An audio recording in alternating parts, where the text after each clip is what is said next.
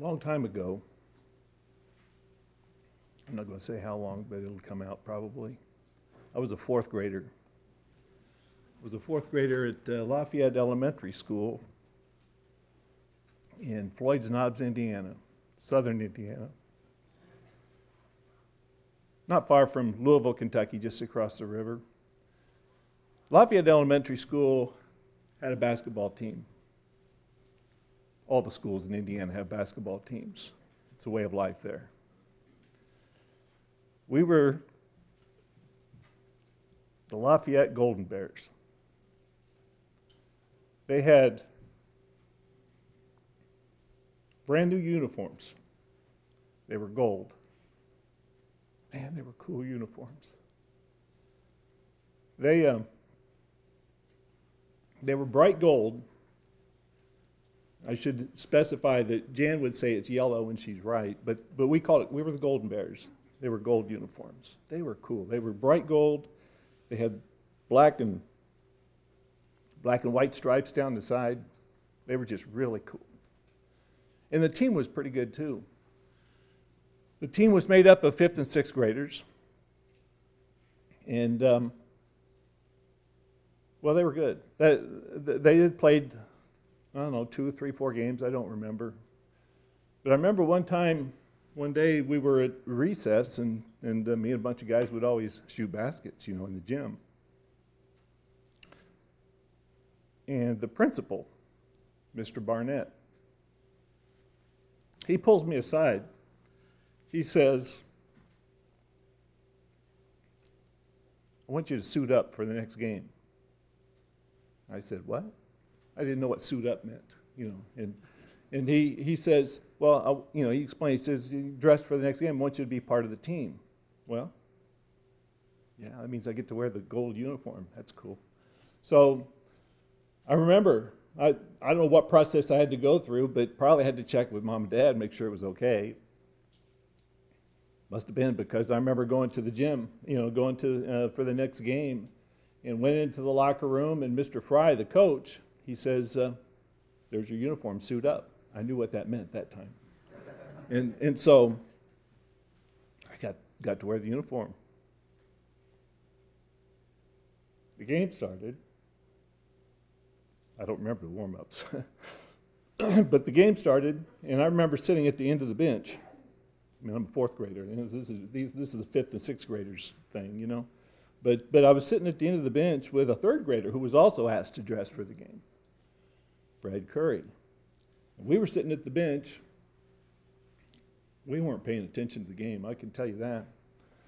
We were having a pretty good time there, as third and fourth graders might be doing. And somebody tapped me on the shoulder and says, hey, Coach is trying to get your attention. I looked over, sure enough, Coach Fry was looking right at me. And he wants me to go in the game. I didn't know that was part of the deal. I wasn't planning to go in the game.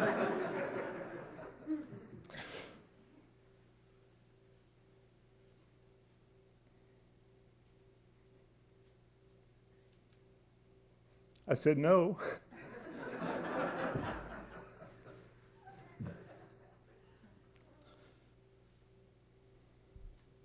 Didn't go in the game. Probably should have been kicked off the team, but I wasn't. But so the question is, how productive was I to that team at that point? Well, that's a pretty easy answer, isn't it? 0. Wasn't productive at all. I actually told the coach no. I still can't believe I did that. But here's what this is all leading up to. What about us as Christians? How productive are we as members of the Lord's team? How productive? Is being productive even an expectation as Christians? Is everybody expected to be or produce the same productivity?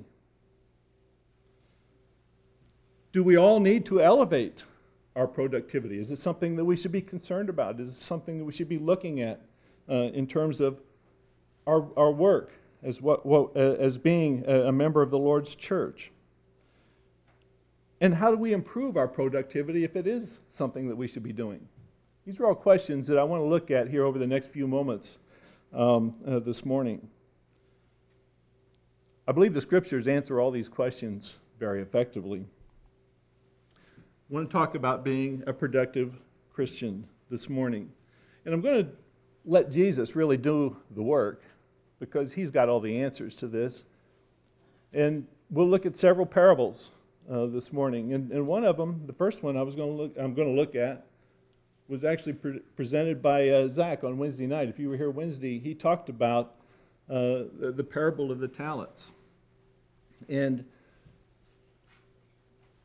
actually, when you start talking about productivity, that's a pretty obvious place to go. Of course, the parable of the talents, talents, in the English language, it makes sense because, talents have to do with ability and so on, but that's not what that means. A talent in the Scripture here is talking about a weight measure of some maybe gold or silver.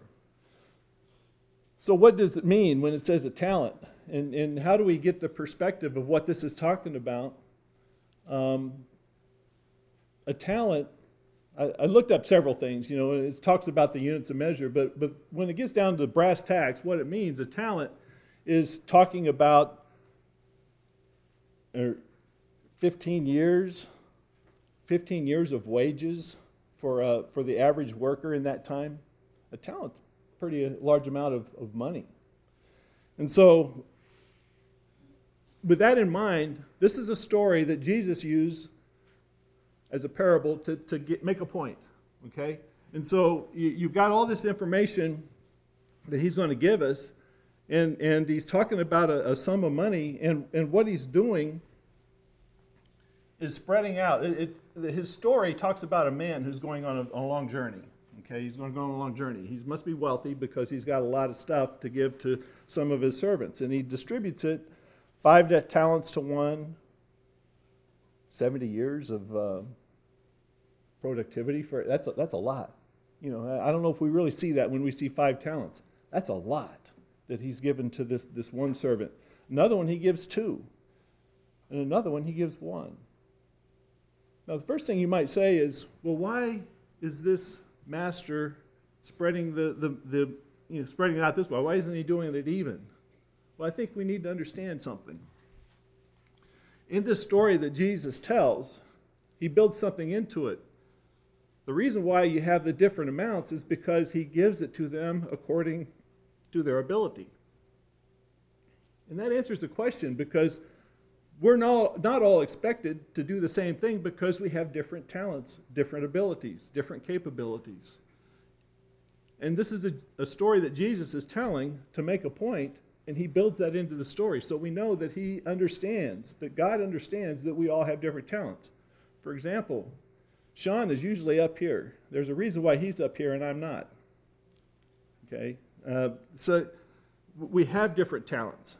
But we all have talents. We all have abilities, and we use them. So in this parable, he spread out these talents. He gives 1 5, 1 2, and so let's look at it this way. He gives the 1 5, and then when the master returns, he talks to him about it. He says, okay, and the servant says, here, I have 5 extra talents. He's done a lot with that money that was given to him. He's done a lot. And then the response from the master is, well done, good and faithful servant. And the same thing with the 2. He's given 2 more talents. Well done, good and faithful servant. Then he comes to the one with the 1. And we know what he did. He buried it. When he had received it, he went and dug in the ground and hid his Lord's money. Again, remember, Jesus is telling this story. And I think it's real interesting to note the response that the master has for this particular servant that he gave the 1 talent. He says, you wicked and lazy slave. Those are strong words. But I think that the indication here is how important it is to God that we're productive with what he gives us. We are expected to be productive with what we have, what we're able to do in service to the Lord. Then there's the parable of the sower.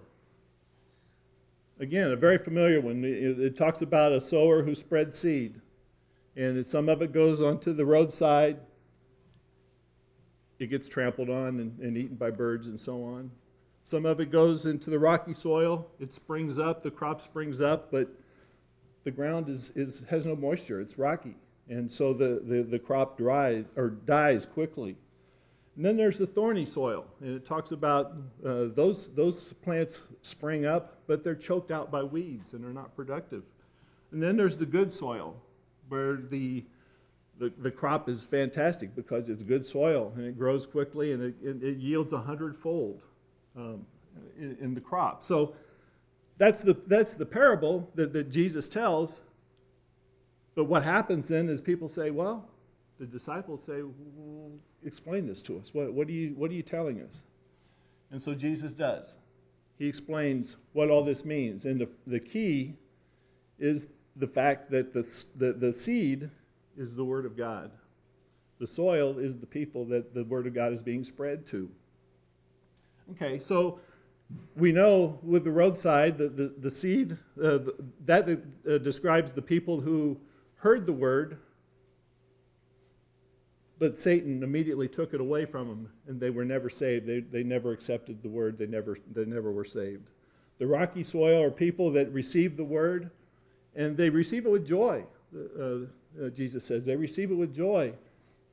But temptation comes. Satan brings temptation, and they lose their enthusiasm, and they fall away.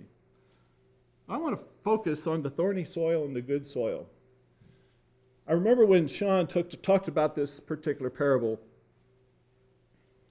he brought up something that, I don't know, I hadn't thought of, I guess. Somehow I missed it.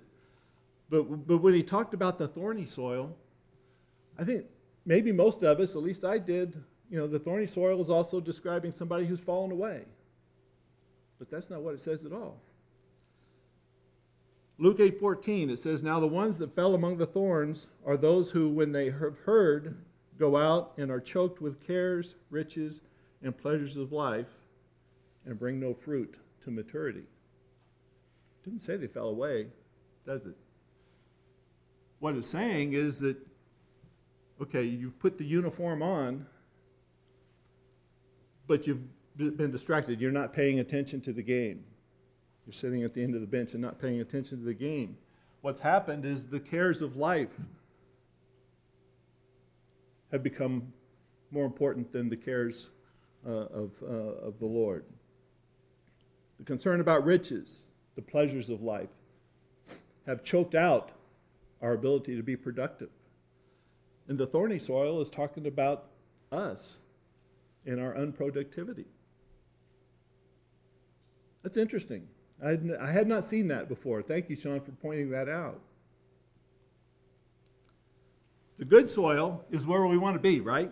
The good soil is absolutely where we want to be, because Jesus says that the seed in the good soil, these are the ones who have heard the word in an honest and good heart and hold it fast and bear fruit with perseverance. That's talking about being productive, isn't it? So here we have another parable that Jesus points out by telling us a short story that points out how it's important for us. It is important to be productive.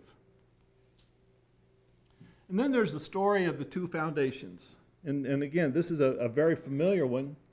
It's found in Matthew chapter 7. We know the song as kids about the wise man who built his house on the rock, and the foolish man who built his house on the sand. What happens when the storm comes. But note something. This parable is found at the tail end of the Sermon on the Mount in Matthew chapter 7. It's the last thing. In fact, when Jesus gets done with this, he's done with his sermon. It's over. So note what he says. In Matthew 7, verse 24, Jesus says, "Therefore, everyone who hears these words of mine. Now we're talking about the words that he's been speaking in the Sermon on the Mount that started in chapter 5, chapter 6, chapter 7. Starts with those with the Beatitudes. Jesus gives all kinds of information regarding what he wants us to understand about his words, and comparing to the old law and so on. There's just a ton of information. Chapter 6 talks about how we live our lives and how we should think about our lives and not worry and to be productive. And he talks about in verse 33, he talks about seeking first the kingdom of God. These are all things that are built into the Sermon on the Mount. And at the end, he's saying, therefore, everyone who hears these words of mine and acts on them, that describes the wise man. When you build your house on that, on the teachings of Jesus, you are built on a good foundation and you're doing something about it. You're following those words. You're becoming a productive person based on those words. That describes the wise man. When the storm comes, when the rains come, when the winds come, the house stands. But the other foundation, Jesus says, everyone who hears these words, the same words that he's talking about of mine, and does not act on them, that's the foolish man, right? Because when the storms come, the house collapses. So, again, the key is Jesus is saying, here's my words, and we can look back on it. We have all of the words of Jesus, and we have all the teachings of the inspired apostles and Bible writers. So we have a lot of information. The wise man is the one who acts on them, who is productive, who does something with that information.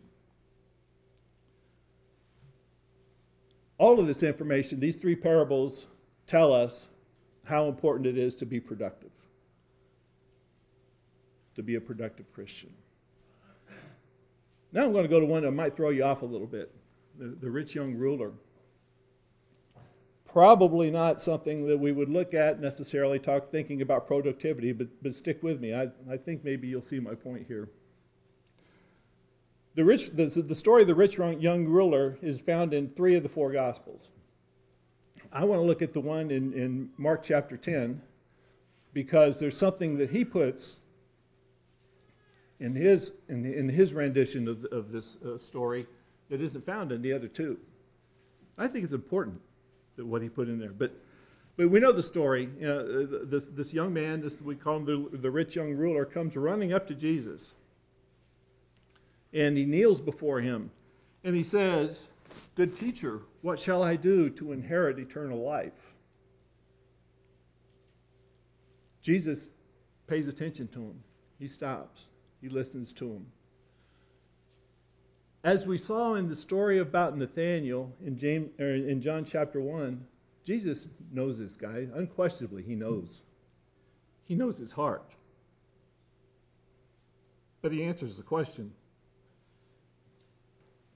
He tells him, and he lists, I think, 6 of the 10 commandments. And says, you know, this is what you need to do. This is what you need to be in order to inherit eternal life. And the young ruler, he responds. He must have been encouraged by that because he says, well, I've been doing that since I was a young child. He's not a bad guy. He's been busy doing things that the Lord has told him to do for his entire life, almost. And that's where Mark adds something that is not found in the other 2 stories of the rich young ruler. It says that Jesus looked at him and felt a love for him. I think that's interesting because Jesus saw something in this man that he admired. It says he loved him. So we know that Jesus knew about this guy and knew his commitment that he had made, but he also knew that he had a problem. And that problem was his love of his wealth, his money. Okay? So Jesus then says to him, after he looked at him and loved him, he says, one thing you lack. He says, go and sell all you possess and give to the poor, and you will have treasure in heaven. That's his answer. And then he goes on and gives him a challenge. He says, come, follow me. His answer is, you need to work on your love of possessions, your love of money, your love of things. But he also says, follow me. That follow me is an interesting thing because Jesus said that to Philip, and he followed him. He said it to Peter and Andrew. They left their jobs and followed him. He said it to James and John. They left their jobs and followed Jesus. He said it to Matthew, and he stopped being a tax collector and followed Jesus. So him saying that to the young ruler is not, that he was calling him. He had something for him to do, but the rich young ruler wasn't ready. He went away sorrowful because he had many possessions. The point I want to make here is I want this to be the call to all of us about our productivity.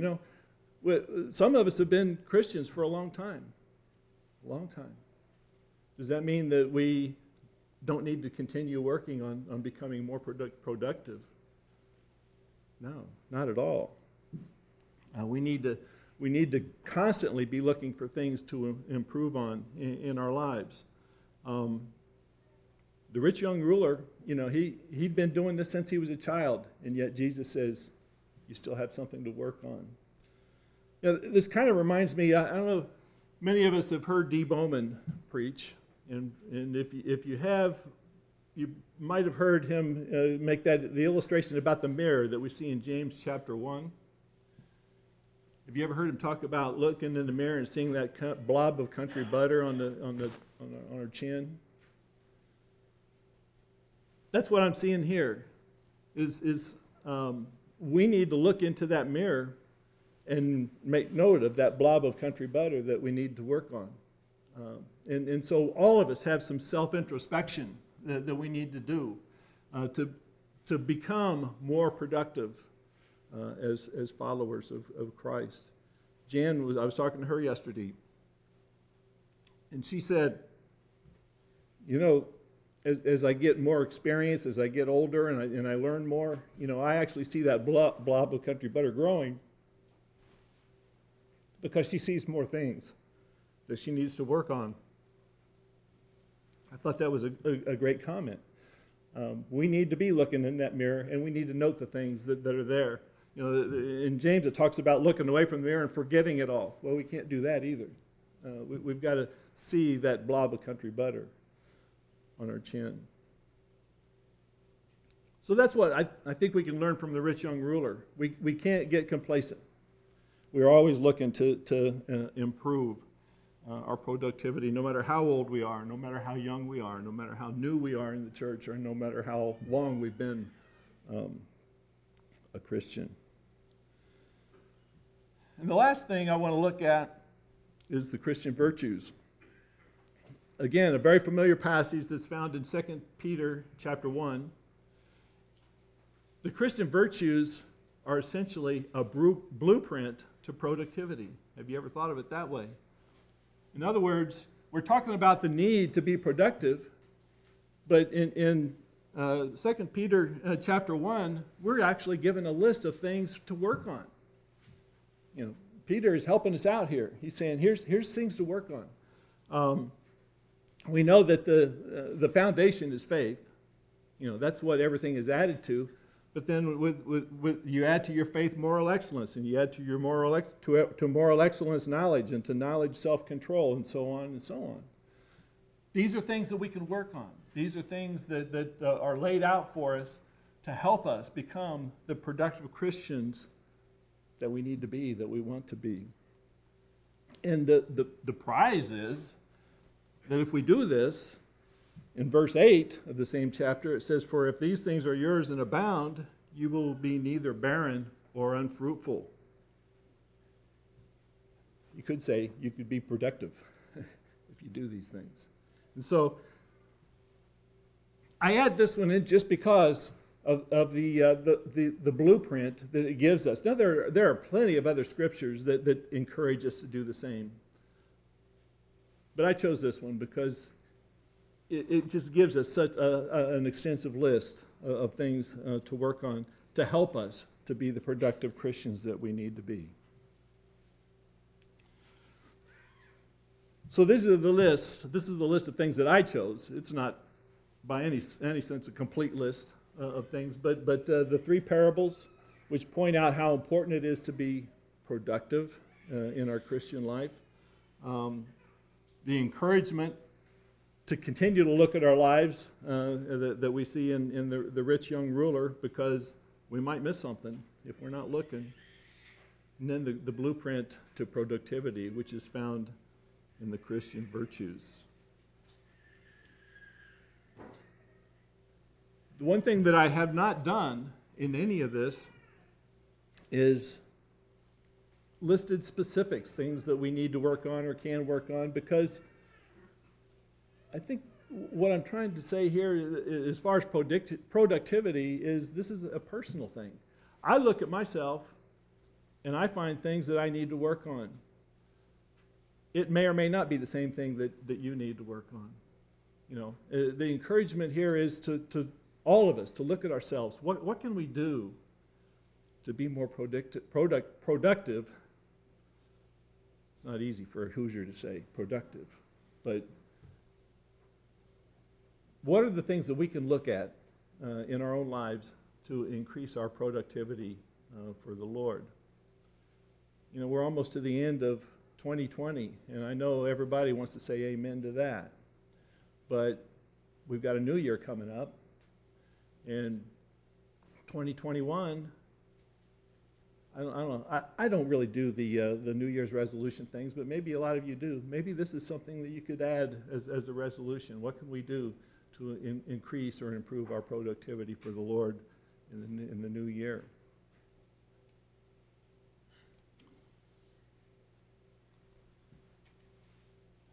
Okay. I need to go back to that non-productive fourth grader. You know, I said no to the coach, but somebody must have pulled me aside. I don't remember it. It's been too long ago, but somebody must have pulled me aside and said, you know, you don't tell the coach no. And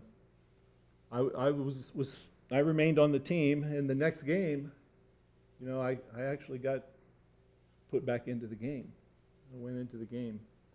And I remember scoring my first basket. I remember where I was on the court. I remember the ball going in. I even remember the referee. But he was a member of the church in New Albany, so he told me later he was as excited as I was about that basket. But I remember that. And like I told you earlier, the team was pretty good. The ribbon up there was a ribbon that we all received because the team won the county championship in New Albany, all the elementary schools. We were a pretty good team. Some of the kids that were on that team actually, when they got to high school, they played in the state championship game in Indiana. They were pretty good. That championship game that we played in, I scored a basket in that one too. Point is, I became productive, even though I told the coach no at one point. We can increase and become productive in the things that we do, and that includes being a Christian. What I want to think about just for a second is, what about us? Maybe there's somebody here this morning who has the uniform on, but for whatever reason, You've been kind of sitting at the end of the bench and not paying attention to the game. Well, you're among friends. If that describes you, you're among friends. Your teammates, your brothers and sisters in Christ care. And if you want to become productive, if you need prayers and you need support, you have that opportunity here this morning to take advantage of that. There may be somebody here this morning that hasn't put the uniform on yet. In other words, being baptized for the remission of your sins, to become a Christian, to become a productive Christian. You know, there's no better opportunity than that right now, this morning, to do that. You know, that uniform that you put on when you become a Christian is a whole lot more rewarding and brilliant than that gold Lafayette Golden Bear uniform. Whole lot more. You need to put that uniform on if you haven't done it yet. You have that opportunity now. If we can help you in any way, come forward now as we stand and sing the invitation song.